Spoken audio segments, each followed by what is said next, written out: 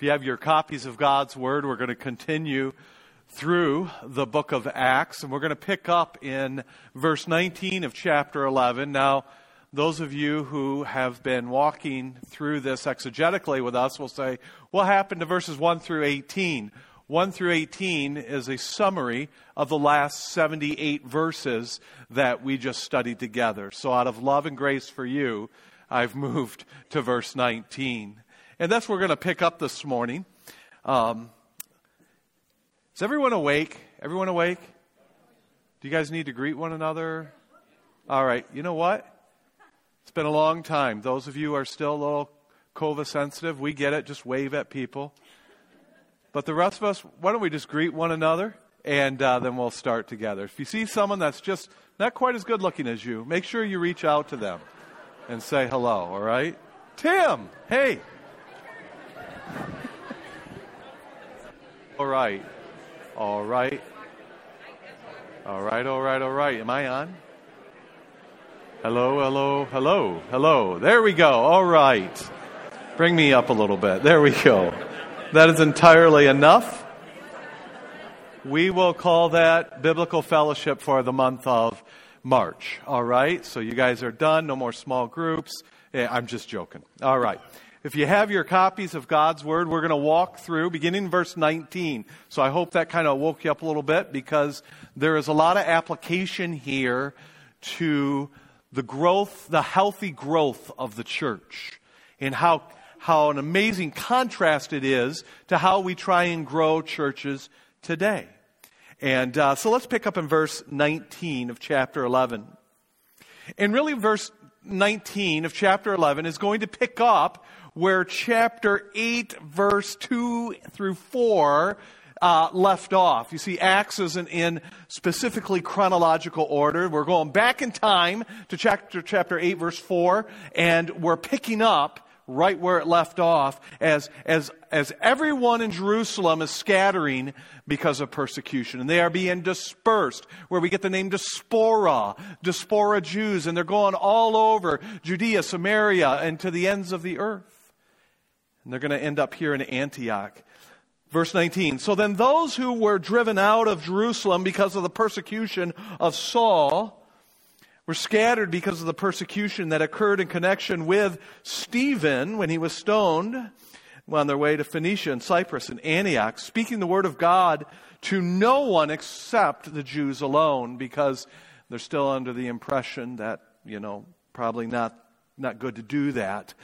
But then there were some who actually broke away, likely Hellenistic Jews, from men of Cyprus and Cyrene, well, now we know they are, who came to Antioch and began speaking to the Greeks also, preaching the Lord Jesus. And the hand of the Lord was with them, and a large number who believed turned to the Lord. And news about them reached the ears of the mother church in Jerusalem that were full of Hebrew Jews. And they sent Barnabas, a Hellenistic Jew, off to Antioch. Then they arrived. When he arrived, he witnessed the grace of God, and he began to rejoice and encourage them all with full and resolute heart to remain true to the Lord. For Barnabas was a good man. He was full of the Holy Spirit of faith, and considerable numbers were brought to the Lord. And he left for Tarshish to look for Saul. And when he had found him, he brought him to Antioch. And for an entire year, they met in the church and they taught considerable numbers. And disciples were first called Christians in the city of Antioch. Now at this time, there were some prophets that came down to Jerusalem and Antioch. One of them by the name of Agabus, who stood and began to indicate that through the Spirit, there would certainly be a great famine all over the world. And this took place in the reign of Claudius. Historically, you can track it back. And in the proportion that any of the disciples had means, each of them determined to send an offering, a contribution to relief of the brethren that were living in those areas in Judea. And as they did this, sending it in charge of Barnabas and Saul to the elders there. With that being said, let's ask for God's blessing, and we'll walk through this together. Gracious Heavenly Father, we love you. We come before you because you are God. We are not. We are in desperate need of you. We are so thankful that you loved us first. We are under no illusions that we earn or even saw the need for salvation except through your gracious work in our lives. Father, our salvation begins and ends with you. I confess my sins that I have committed this week, all of which take root from the lust of the eyes, the lust of the flesh, and the pride of life. Father, I ask for your forgiveness. I pray that these people who belong to you, not me, this is not my kingdom, this is not my church. I pray that they would see Christ, that he would be exalted, that he would increase and I would decrease. I pray that your Holy Spirit would help me remember what I studied. Father, I studied really hard, and at this point in time, it's just mine to mess up, so I ask that you help me. I pray that you alone would be glorified. And I pray this and I ask this in your Son's precious and holy name. And if you're awake this morning, say something. Nice, nice. Seminars, theme series, community conferences, entertainment, concerts, feel-good teaching, TED Talks, and branding. The growth pattern of today's church. It seems more and more today in the pursuit of marketing that every new church or really old church that is seeking to rebrand themselves, just come up with naming themselves after random action verbs. When people tell me what church they go to, I'm not sure if they're talking about a church or a karate dojo. I don't know. Maybe that's my fault. I am slow. I am slow to learn. You'll say things like, what church do you go to? Well, I go to the next level. Of what? Next level of what? Is it a tall building? Or I go to Uplift or Gallivant. That's an actual name that someone gave me this week. Gallivant or Send or Arby's. We have the meat, all right? Which I think we do, all right? No. I go to the church called Elevated. Well, isn't that just old First Baptist Church? No, it's completely different. Now we're elevated. Maybe I'm just old. Now most of you go, yes, you are. You're old and crotchety, all right? Maybe I'm old or dumb, but I don't always understand the logic, all right? What does this mean? You know, I don't understand it. Now, with that being said, I want you to hear this. There's nothing immoral or wrong about that. There's nothing immoral or unbiblical about naming your church after a random action verb. There's nothing wrong with that. It has always been my desire, and I have presented it to the elders, and so far, because of sin, they have rejected it. But I have presented to the elders a change name for Trinity. You know this name. I bring it up passive-aggressively through the ministry of the Holy Spirit in Grand Rapids, Michigan. I bring it up often. I think we should name ourselves Panera Bread Baptist Church. And just fill the building with the aroma of fresh bread, with at least one room being gluten-free, of course. I think that would be a beautiful thing to do. But what I'd like to do by using this very surface point is lean into something here that is common in our approach to growing the church, and that oftentimes we do things simply to try and rebrand the church by promoting a style or a method in order to try and grow the size and effect of the church. And in my humble opinion, oftentimes it may serve to grow the church, but really to grow it artificially. My friends, the church today is trying to grow itself through branding and social gimmicks. We promise shorter, more relevant, socially approved, multimedia-friendly sermons. We oftentimes are more concerned with the bandwidth of the Wi-Fi than whether or not the Bible was even opened. We are event-oriented, program-driven. Our worship has become concerts. Our teaching has become advice. Truth is determined by feeling. And with all of that, I want to say this: it works. It works. Attendance often rises, but I'm not convinced in a way that grows the church of Jesus Christ. And today we will look at a church that will grow both numerically and spiritually in the city of Antioch. And it will have nothing to do with its name. It'll have nothing to do with its name. It'll have nothing to do with its advertising. Again, nothing wrong with those things. It will have nothing to do with its cultural relevance. In fact, this church will grow because it is counter to the culture in which it lives. Now there's a little key. There's a little key. So let's take a look at our text, and we're basically going to be living here. Now, we'll have one more text after this, but we'll be living on this screen for a while. What I want you to see here is that this church is experiencing unbelievable growth. Unbelievable growth. 3 times in Luke writes in here in the Acts to underscore that it is growing numerically. And not only is it growing numerically, but take a look at the very beginning here. It says, and when those who were scattered, notice here, no names are given. This church was not founded by apostles. This church is not founded by pastors. This church is not founded by trained missionaries. I want you to grab this. In fact, this is the very first time in all of the book of Acts, as the church is being birthed out, that we experience today. This is the first account of ordinary believers. Of ordinary believers sharing and living out the gospel, and a church is coming out of that.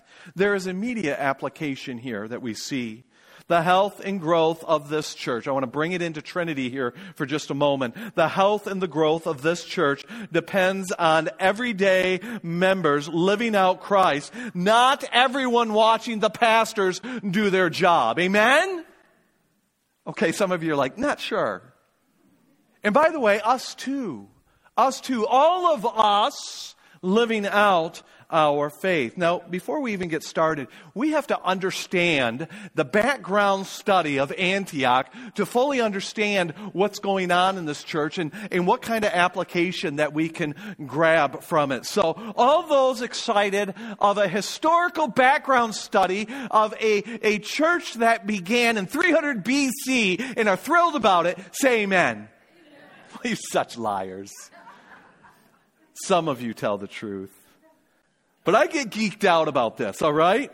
This is founded in roughly Antioch. In fact, it's spoken several times. Let's highlight them, all right? Antioch was established around 300 BC. Its population, based on which books you read, but Josephus, ancient Jewish historian, says that it was roughly around 500 to 600,000 people in population. In fact, it was the 3rd largest city in the Roman world. It was famous, by the way, for its entertainment. It was famous for its entertainment. And here it is, their deliberate pursuit of pleasure. All right? The deliberate pursuit of pleasure, whether it be through hobbies or sexual immorality or whatever the case may be. In fact, it was famous for the worship of Artemis and Apollos, and that where the temple, just 6 miles outside of the city limits, where you would go to this temple and you would worship these pagan gods through ritual prostitution. There would be priestesses on the steps of this temple, and you would have relations with them as a way to worship these gods of pleasure. It was the center of commerce, by the way, as well. And it was the crossroads for a lot of travel, a lot of trade, and a lot of other things, hence its size and its customs. Now, let me just summarize this. This church is located in the center of a multicultural, sexually immoral, corrupt city that is flush with cash and is full of many polytheistic, pantheistic, and pagan gods. This is, my friends, the Las Vegas of the ancient world. You see, finish this sentence. What happened in Antioch, what? Stayed in Antioch. Which, by the way, is not true, all right? It is not true. It was a city of many small g gods with a church beginning to be birthed out of it through ordinary believers who worship the one true God. It is here that maybe we can already begin to see some application that we'll get to in just a little bit. Here's what we need to see together. This church is distinctly countercultural in their beliefs and in their lifestyle. This is a far cry, by the way, by how we try and grow church today in our 21st century here, is it not? The church today spends so much of their time trying to convince the world that we are just like you.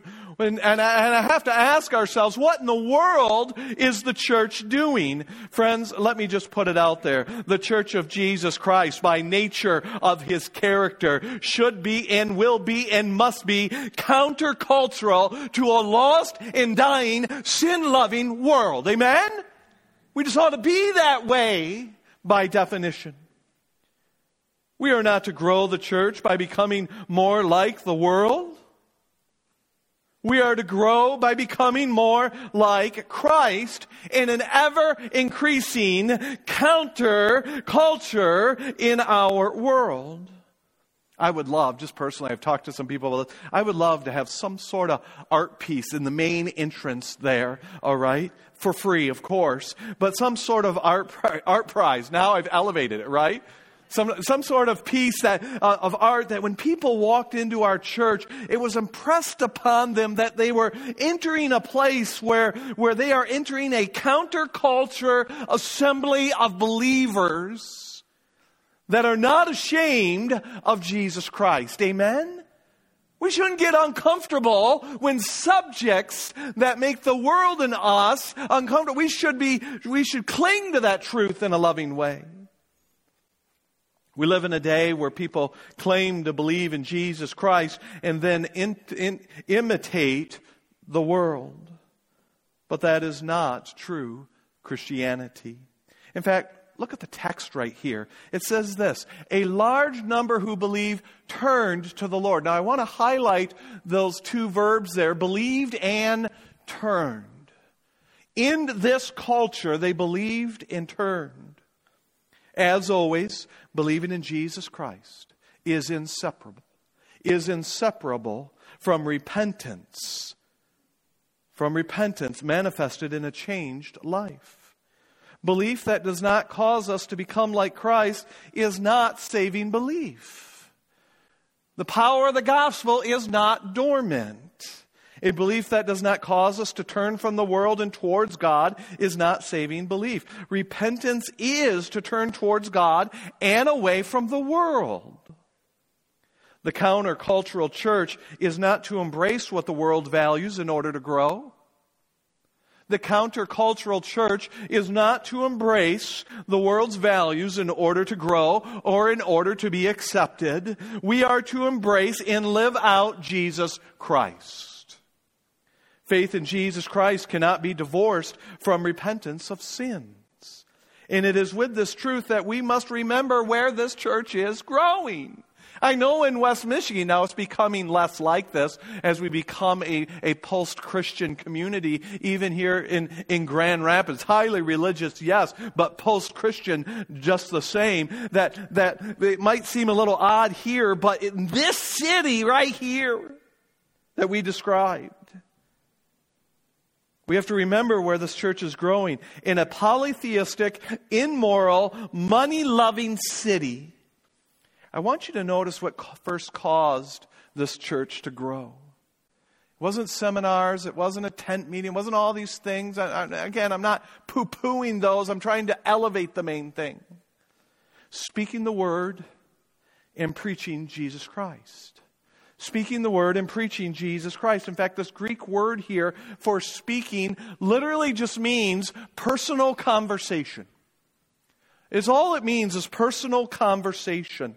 These average, they weren't pastors, they weren't missionaries, they weren't apostles, they weren't gifted orators. In fact, they are running from persecution with very little to own in their hands, looking for a new home. You want to know what's on their lips is Jesus Christ. The average ordinary believer laced Jesus not only into the way they lived, as important as that is in an immoral culture, that is the culture of Antioch, Artemis and Apollos, all right? Not only did they lace it into how they lived their lives, but they laced it into their everyday conversations. I am convinced today that by the Word of God behind me and in front of me, that the most powerful evangelism that the church could possibly know is people saying what they believe. Amen? Just lace it in. Just lace it in. And that's what they did. The average ordinary believer laced it into their conversations. Now, I must enforce a hard stop here. With humility, I've made a commitment to you to teach you the Scripture, even if it means I lose your approval. Even if it means I lose your approval. Please know I never want to be what is offensive about the gospel. I do not want to be what is offensive to the gospel. The gospel itself is an offense. I do not need to add to that offense by being give me some words, by being a what? Okay, thank you for your boldness. By being what? Anyone. I will make your answer correct, but I will not move on until I get an answer. Arrogant. I like that. Kind of hurts a little bit. All right. What's that? Soft. Okay, soft. Anything else? What's that? Fake. Or being a jerk. I don't want to add to that. So I want to say this in love. And here it is. Notice when they told people the gospel, they didn't dodge the hard matters or subjects of sin and repentance. They did not dodge, skip over, or miss the difficult subjects. Can I ask you a question?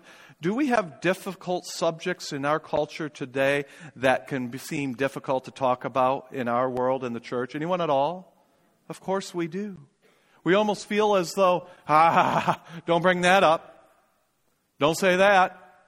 We have been conditioned to silence in the name of tolerance. And it is not tolerance, by the way. It's conformity. A subject we'll touch on in just a moment. Notice they didn't dodge hard matters or subject matters as it relates to sin and repentance. They did not water down God's morality in this city or message in order to draw more people or to have their approval. We see that in the words right here when they believed and turned. Turned from what? Turn, you get to turn, you got to go towards something and you got to go away from something. When you turn, you can't be going in both directions at the same time. Amen? Yet, for some reason, we have defined the word repentance, which means to turn, to mean I can do whatever I want in every direction I want. That's not truth. My friends, they turned to the Lord and away from the culture of this city. My friends, I love you. So let me say this in love. We cannot dodge difficult subjects and teach repentance at the same time. We cannot dodge difficult subjects and teach repentance at the same time. So, in love, I say to the heterosexual, homosexual, transgender, non-binary, money-loving, self-serving, sin-embracing hearts, because at the end of the day, we are all sinners in desperate need of grace. Amen, church? We are all dead in our sins. Let us not give ourselves a pass on sins that we just understand. We are all sinners. But when one places their faith in Jesus Christ, this is so simple. When we place our faith in Jesus Christ, we are to turn. Amen? You turn away from immorality and the love of self. We are to come out of our sexual immorality, not redefine it or excuse it. So in love, I say to you this morning, by the truth of God's Word, God created man, male and female. He made sexual intimacy to be inside the covenant of marriage between one man and one woman for life. These are the will and the words of Christ. We can teach no other. We are not to lie. We are not to cheat, steal, covet, and so on. We are to turn from the world and turn towards Christ, not turn Christ into the world. You see, it doesn't matter how you are wired. It doesn't matter how I was born. It does not matter all those things. The question is, who is it I am choosing to identify with and love? God loves all of us. He desires all would come to know Him and then grow to love Him and have a desire to be like Him. And He offers full forgiveness to all those who must turn to Him. And it is for these clear, moral, monotheistic, Jesus-speaking, Christ-centered, lifestyle-turning reasons. They had Christ on their lips. They laced Him in their conversations. And they turned out of this culture. They didn't participate in the worship of Artemis at the temple. They didn't go down into the red light areas and lie and cheat and steal and just go along with the pleasures of this culture because they wanted Christ. It is for these reasons that these ordinary believers with moral and monotheistic, Jesus-speaking, Christ-centered, lifestyle-turning reasons that is in the city of Antioch. Let that backfill that 300 BC, 500,000 sexually immoral, pleasure-loving culture of a city, that in that city, the unbelievable contrast of these people, that they were first called Christians. And what made them Christians? Was it the action verb name on the front of the church? No. They lived out Christ. Christians literally means Christ men or Christ-like. Now, this could have produced a whole wide of spectrum of new believers in Christ in this city, would it not? Habits, by the way, habits die hard. Habits die hard. There is so much growth and sanctification for those joining the church right now, both doctrinally and morally. Can you imagine coming out of this culture and a Jew decides to talk to what's that derogatory term they use? A goyim. Okay, a Gentile, and this Jew that would just spit in your eye and then talk to you, shares Christ in repentance, and you're in the city. Imagine how much growth and sanctification for those that are joining the church here, doctrinally and morally. I want you to hold on to that for a moment. We're going to come right back to it, because soon, at the same time, the mother church in Jerusalem is getting word that Gentiles and Jews are worshiping together in Las Vegas. And alarms are going off. And this must be checked out. And look at who they send. They send Barnabas off to Antioch. By the way, the author Luke, he's from Antioch. He knows the city well. Now, Barnabas is not a highbrow Hebrew Jew. He is a Hellenistic Jew, a second-class Jew, if you will, before Pentecost in the church. He's one of the original 7 quasi-deacons in Acts chapter 6 and 7. He is a Hellenistic Jew. All right? Their choice here is very crucial. Church, here's where we begin to see a very important thing, and then we'll wrap it all together here. It's a very crucial decision, all right? In a city like this, filled with Gentile and Jewish converts, what would have happened if they sent a rigidly legalistic or personal conviction hawk? Can you imagine that? In this city, in this new church, with all these new converts, both Jew and Gentile, all right, and they send some quasi-Pharisee there. No, they don't send a hawk. You know, a person who, personal conviction hawk, a person who protects sound doctrine by demanding everyone agree with them at the same time and be in the same place spiritually as them immediately. You see, there is a reason they sent Barnabas. This is a very gracious messenger they send. By the way, he's highly respected. He's very generous. He sold land and gave it to those in need. He's highly respected, one of the original 7. He was, by the way, the one who brought Saul and the Jerusalem church together when they would have nothing to do with them. He brought these two enemies together. Remember that in our studies. He was a big-hearted man. He was known to be, in fact, his name literally means son of what? What, church? Encouragement. Notice who they send. Please allow me a question. Do you think Barnabas, when he came up to this church in Antioch, freshly established in the Las Vegas of the ancient world, all right, when he gets there, and I want you to answer this, does Barnabas see a bunch of perfect Christians all matured in Jesus Christ in a city like this? Does he see all perfectly mature people? What's the answer? No, not even close. Not even close. He saw a lot of imperfections. In fact, including the historical background study, let me tell you what he saw. He saw sex addicts. He saw sex addicts trying desperately to turn to Christ in his morality and struggling. He saw people who love money trying to break its hold on their hearts. He saw people who were trying to filter out pagan mythology and polytheism out of this new monotheistic faith in Jesus Christ. And like in the New Testament, it teaches us, he saw believers in all different spectrums of growth.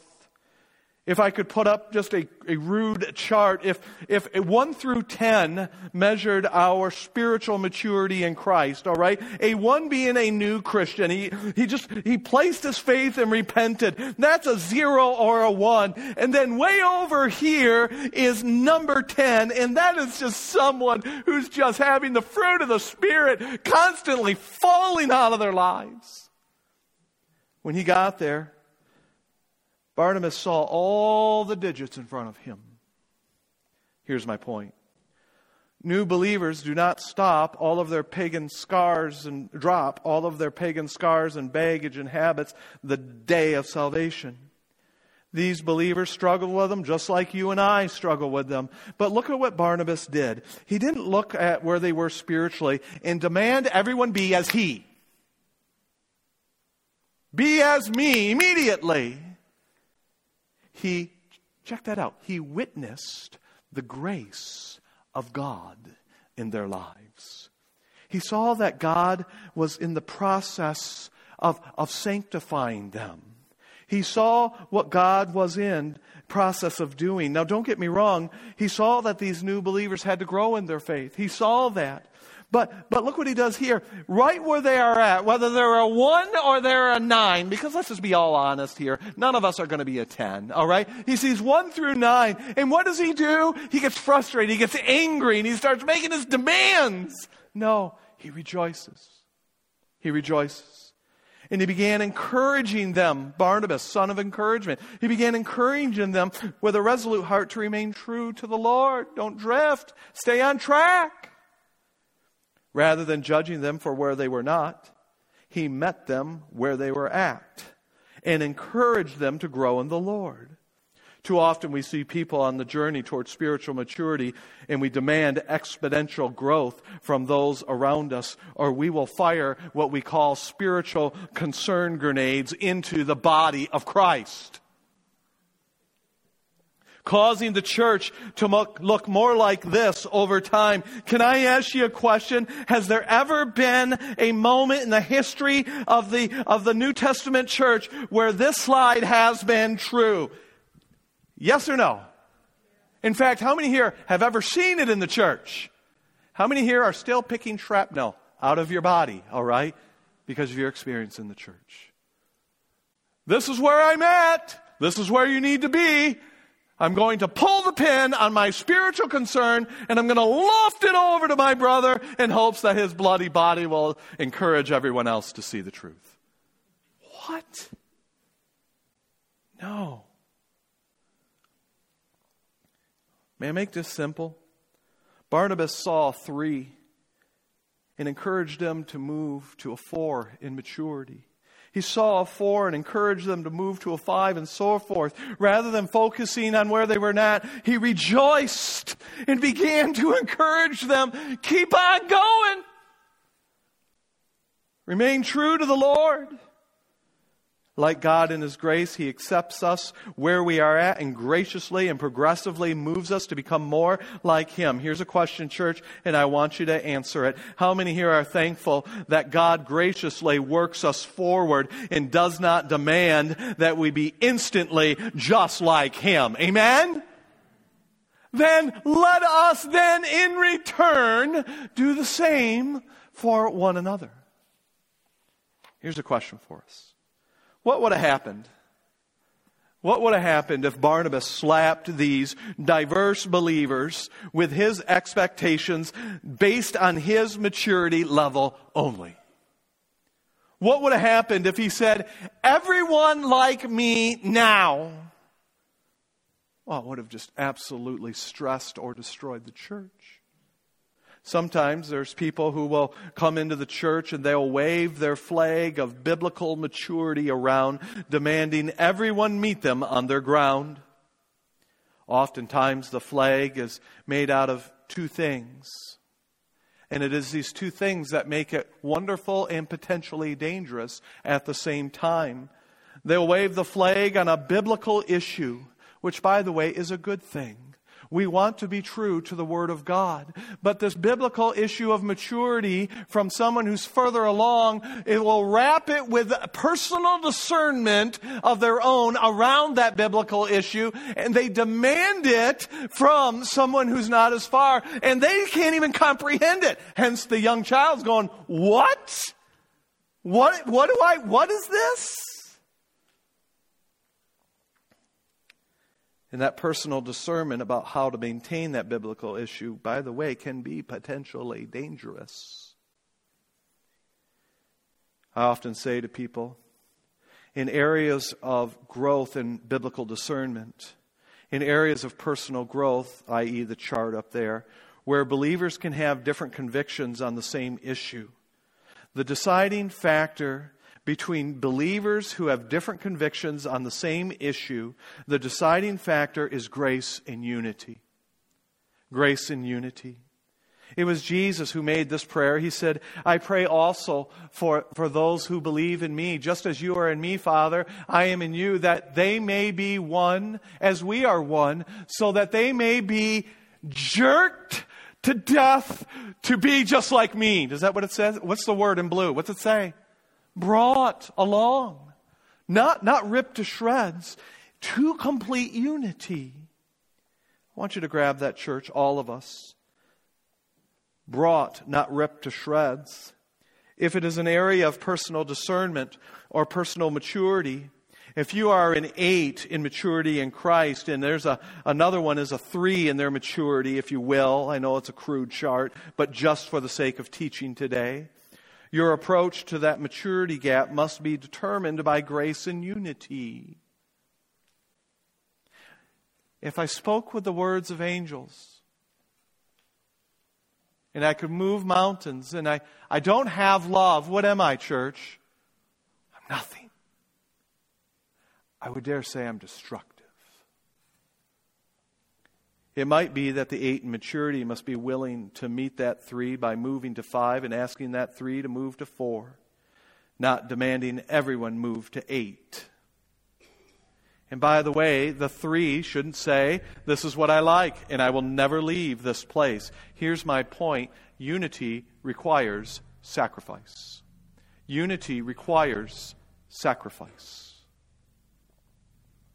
And a healthy church will have this dynamic happening hundreds of times in different directions, in simultaneous times in our lives and during the week, all at the same time, because the desire for spiritual growth at the cost of biblical unity in the body will only serve to kill the church. If there is no sacrifice, we are not seeking growth in unity. Rather, we are seeking divisive conformity.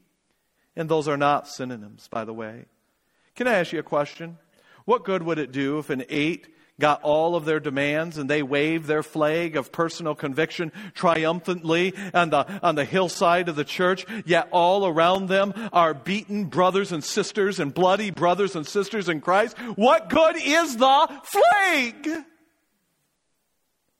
Alexander McLaren hits us out of the park when he says this. He says, I think oftentimes that the church is so busy thinking about their Christianity that we have lost complete sight and hold on Christ.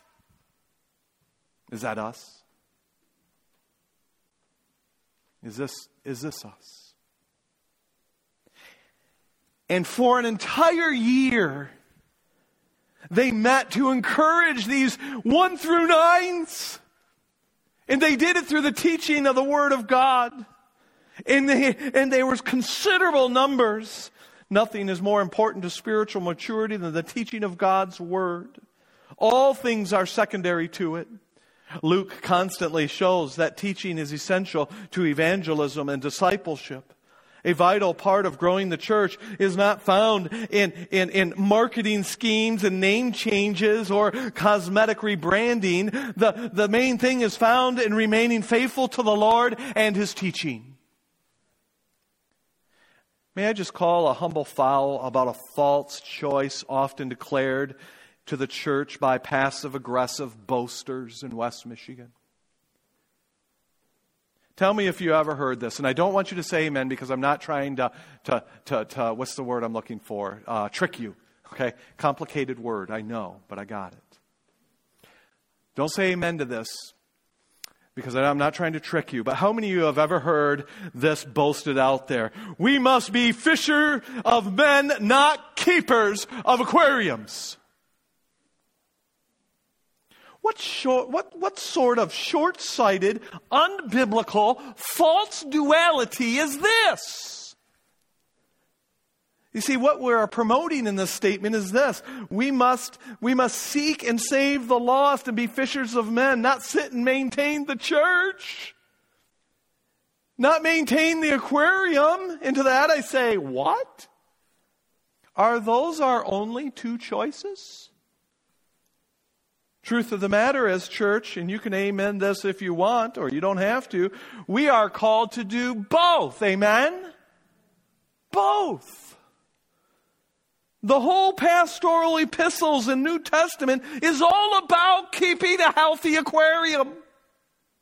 So healthy, it gives unbelievable standards for deacons and elders and teaching and church boundaries and how to conduct ourselves so that the church, the aquarium, is healthy and clean and able to receive a fish that is caught.